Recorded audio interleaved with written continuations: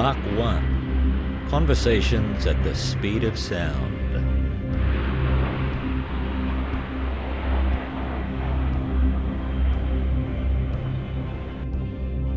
So I'm standing in the courtyard at the Queensland Air Museum with two representatives from the Royal Flying Doctor Service, the RFDS, Kim and John. Could you tell us what your roles are with the RFDS? Oh, hi Gary. Yes, John and I are basically community ambassadors for the Flying Doctors. We've got this new role to represent the brand and drive around or tow the RFDS Simulator, which is a replica aircraft, King Air B200, and we're going to drive around Queensland basically, engaging with the communities and talking about the life-saving work of the Flying Doctors. And John, what about you? Same thing, just drive around and make sure we're safe, make sure we get on time and set everything up, sell a few things. Well, I can vouch for the fact that, you know, you've got a great thing going here, because you were here with us all day yesterday at our Autumn Open Day for Women in Aviation, and a lot of people through the place, and it was just fantastic to have you guys set up here with your simulator, and I hope that you were able to have some interesting conversations with people, because it was great to have you here. The story of this simulator, I mean, how did that come about? Yeah, basically they built simulators for each section of the Flying Doctors in Western Australia. Who built them? Coleman Designs. Yeah. Okay. Yeah. Also to train crew as well. So I know some of the other sections train the crew in the simulators. We in Queensland haven't quite used it that way, but we are on the end of this month. We're having a nurse training day in Brisbane. But it purely in the beginning was for fundraising events, so we could get out there and just sort of raise some money and also show people what it's like to be inside the aircraft. But now it's more for community engagement, showing how the crew work in such a confined space. Oh, it's a fantastic looking thing, you know, it's very arresting, and you know, you've got the four-wheel drive that's in the same colours, and you've got your logos, and it's very impressive to look at. But you actually do nurse training and crew training in this, or you will be? I think it's going to start up a little bit more. We're hoping for a little bit more equipment inside, real life real life equipment that the crew can train with, and we want to make it a little bit more interactive, so it's a bit more of a real feel, but we haven't quite got there yet. But we're building on it being a new program, and we're getting a new vehicle soon from Isuzu. They're our national partner, Isuzu Ute Australia, so it will be branded, the car will be branded the same as the sim, which will be amazing and stand out. I think, John, you were telling me this was only a couple of years ago this was built, 2019 or something? 2019. So how often have you been on the road? We have only been on the road for 2 months, probably 6 to 8 weeks. So we've only just started this role. So COVID shut you down for a while? It shut it down, yes, that's right. It was left in a caravan storage place at Burpengary, I think, for over 12 months. And last year they got it on the road, and they decided to change the role and make it a full-time role, hence the two of us. Okay. They wanted a couple, and we'd done a few things with the RFDS. Kim's been a long-time employee of them, and I've been volunteering off and on for a few years, and they offered it to us, so we thought, bugger it, let's give it a go. And it makes sense for a couple to be travelling together to these various locations. So you're all travelling around just in Queensland, is that right? Yes. Yeah. And where I think you're heading to Charleville tomorrow? Yeah, up to Charleville for the week. We're going to visit the visitor centre and talk to passerbyers and tourists and travellers, because that's what we're there for. The grey nomads and the travellers really respect the Flying Doctors, and we like to tell them a little bit more about what we do. It's more than just evacuations, and it's the inter-hospital transfers, the mental health, there's oral health, there's so much more to the Flying Doctors. So, and that's what we're trying to do, just to meet the people in the communities and thank our supporters as well. I mean, am I right to say it's a unique service really in the world, the RFDS? Oh, definitely, one of a kind. And that's where we find tourists. I was talking to someone here at the air show yesterday from America, and they were absolutely amazed with what we do, and their daughter is actually taking a turn now. She's taken a brochure to hopefully become a pilot in the future. She was absolutely amazed with what we offer. And I mean, we parked you in the courtyard yesterday next to our RFDS de Havilland Drover, the John Flynn, which is still undergoing restoration, but it's getting close, and it's looking great. We have a number of pilots here, retired now, who flew for the RFDS over the years, and they all have fascinating stories to tell. But as you say, it's more than just the emergency evacuations, isn't it? So you do a lot of work. What sort of areas of Australia does RFDS cover? Oh, every corner. The furthest corners. So Queensland, obviously we cover all of Queensland, and we work in with Lifelight where we need to as well, depending if there's a aircraft or a helicopter required. So we're getting a super base built in Brisbane next year, and we're going to have Lifelight beside us and Retrieval Services Queensland. So it's going to be one big emergency super base, which is fantastic. So, John, what's inside this simulator? If somebody was to come inside and have a look, what are they going to see? It's got a cockpit. It's not an interactive cockpit. In the rear, there's 4 seats and 2 beds.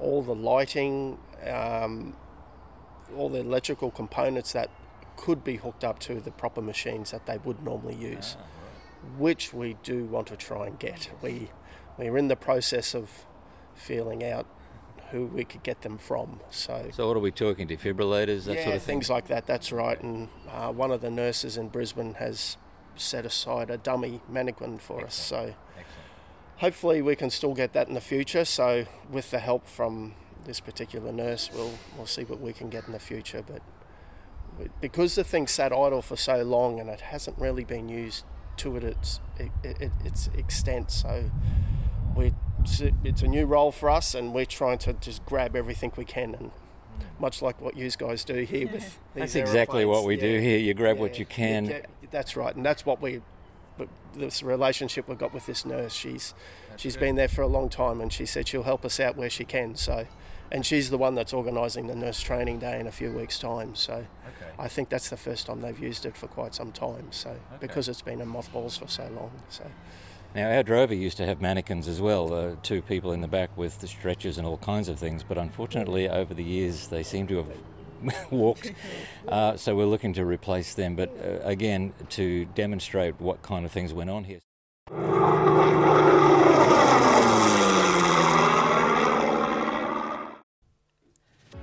Are you organising a group outing for your club? Maybe a reunion or even a birthday party? Perhaps you're planning an evening event and you're looking for a unique venue. At the Queensland Air Museum, we welcome inquiries from groups to visit the museum between 10 a.m. and 4 p.m. and can offer a highly enjoyable experience in aviation history. Tours are conducted by our experienced volunteer guides. Bring your lunch and make a day of it. Hangar 2 at the museum is a unique and welcoming space. 3,000 square metres of sealed floor space, undercover but open on 2 sides, allowing cooling breezes and ambient light. Tables and chairs located under the wings of our historic aircraft. After hours, the venue can accommodate up to 200 people with chairs only, or up to 120 people seated at tables. And we have played host to hangar dances, birthday parties and even opera nights in the hangar. Imagine performing on stage with the oldest DC-3 in Australia as your backdrop. Contact us under bookings on the Queensland Air Museum website, or email our Tours and Events Manager at tours@qldair.museum, or phone us with your inquiry. The Queensland Air Museum Caloundra, an amazing, welcoming and unique venue for your tour or event.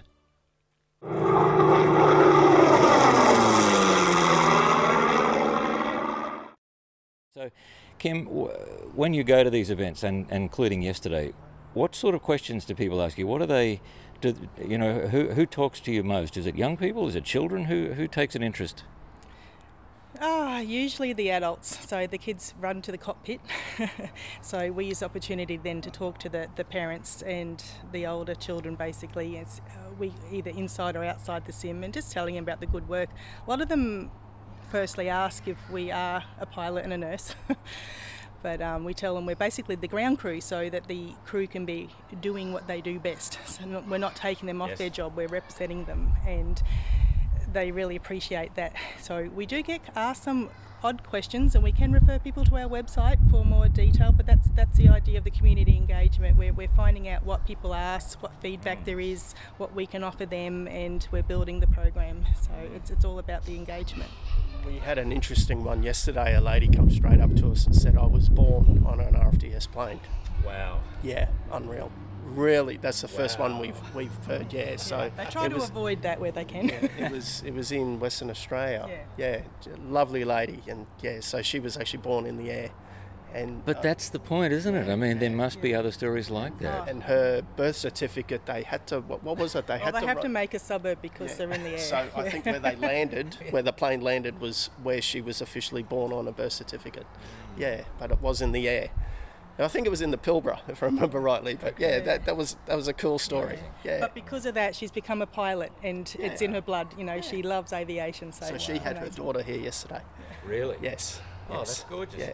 And speaking of she being a pilot, like the whole point of yesterday was to try to emphasise the fact that women have access to various careers in aviation now, and so if they thought you were the pilot and the nurse, I would hope you, Kim, would have been thought of as the pilot and John was the nurse, because these days that's we have said that. Exactly. Have you? Yeah, well, exactly. One thing that we are trying to promote, so I just want to give it a little bit of airtime if I can, is our brand new first aid kits that are fully endorsed by the Flying Doctors, called Rescue Swag. People are absolutely amazed with this Rescue Swag because you can utilise the whole first aid kit.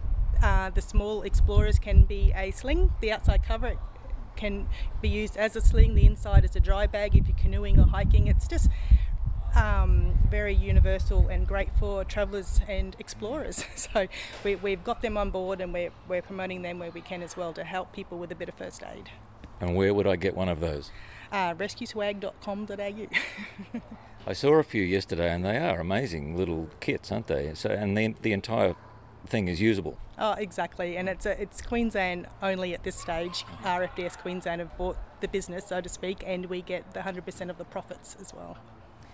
Can I ask what state is the RFDS in? I mean, it's been operating now for so many decades. Are you keeping up with population changes and the economy and all of those kinds of things? How's the RFDS doing? We constantly move and change with the economy. We've had a big restructure recently. We're employing more staff, which is amazing, because basically on average we serve about more than 250 episodes of care. So it's per state. Well, Queensland alone. Okay. Yeah, and that's everything from the inter-hospital transfers to evacuations to mental health. All the different episodes of care. But it's what I'm trying to say is, like, mental health, for example, is more out there than what it used to be. More of the farmers are needing help, so we've got more mental health clinicians than we've ever had. We're just employing more and more staff, which is such a good thing. Yeah, so we are keeping up with the want of healthcare, basically. But people can obviously support the RFDS through your website with donations and so on. Oh, absolutely. There's many ways to support us. You just need to visit the website. You can leave a gift in will. You can fundraise, be a community fundraiser. You can simply donate to our website. There's many ways, and we are taking little donations on our travels as well. People love to just show the support, which is fantastic. Now, I was speaking to Rebecca in your Townsville office, I think, who did the booking for us for you to come here today. So if people are looking, they've got an event, they've got an organisation, and they want you to come and visit them, who do they contact? Yeah, simply go to our website, theflyingdoctor.org.au, and search for Queensland, and then basically just search for Simulator. I think it's under What We Do. We've just updated it, but you will find it, and you can express your expression of interest, and we are trying to logistically map out where we can visit this year. I was speaking to a pilot the other day who flew for a while with RFDS, and he gave me an interesting perspective. I mean, to me, you think of the medical crew, and you think that obviously that's where all the action is, if there's an evacuation or so on. But he, as the pilot, had nothing to do with that side of it. But he was talking about the emotional engagement for him as a pilot. He was talking about when he was on the runway, I think it was Alice Springs, they were about to go, and the police were holding the family members back at the fence because they simply couldn't go on the aircraft. They couldn't go with the patient. And he said he was watching them and thinking, this is obviously life and death, and he felt engaged with it too. So all of your crew, obviously, and you guys too as supporters of the RFDS, are fully engaged in a life-saving enterprise.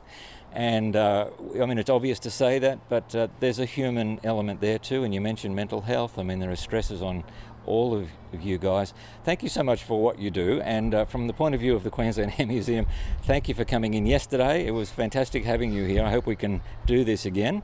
And we look forward to more involvement between QAM and RFDS in the future. So Kim, John, thank you very much. No, thank you. Appreciate it. Queensland Air Museum. Loved the day yesterday. It was a great day. Thank you. So that's our episode, just a brief episode this week. It was great to meet Kim and John and to see their amazing RFDS simulator, the King Air B200 simulator. And it was good not just for our sake at the museum to have the Flying Doctor Service team and their simulator there. It was, we would like to think, good for them as well to be able to have them at an event where they can meet lots of new people and perhaps be involved in spreading the word, raising funds, and perhaps even recruiting for the RFDS. We, of course, as I mentioned, have our beautiful de Havilland Drover Mark III VHFDR, the John Flynn, and it's getting very close to completion. It's in the courtyard behind Hangar 1, if you'd like to come and have a look. And we would love to think that we can work with the Royal Flying Doctor Service in the future and be collaborating with their service and with our enterprise to preserve Australia's aviation heritage. So that's our episode. Thank you for listening. Next week we begin a 2-part series, which I hope you love as much as I have. It's focusing in on the story of Qantas and the 6 Empire flying boats that were operated by Qantas in the 1930s. And I'm speaking to a man named Paul Sheehan, who is the current leading world authority on the Empire flying boats. He's just finished and is in the process of publishing a 550-page definitive study of the Empire flying boats. We won't be able to do justice to every detail in that history, but because we spoke for quite some time and covered quite a bit of territory, I've broken that topic into 2 episodes. So firstly, we're going to hear a little bit about the history of the Empire flying boats and their design, their use in the 1930s and 40s.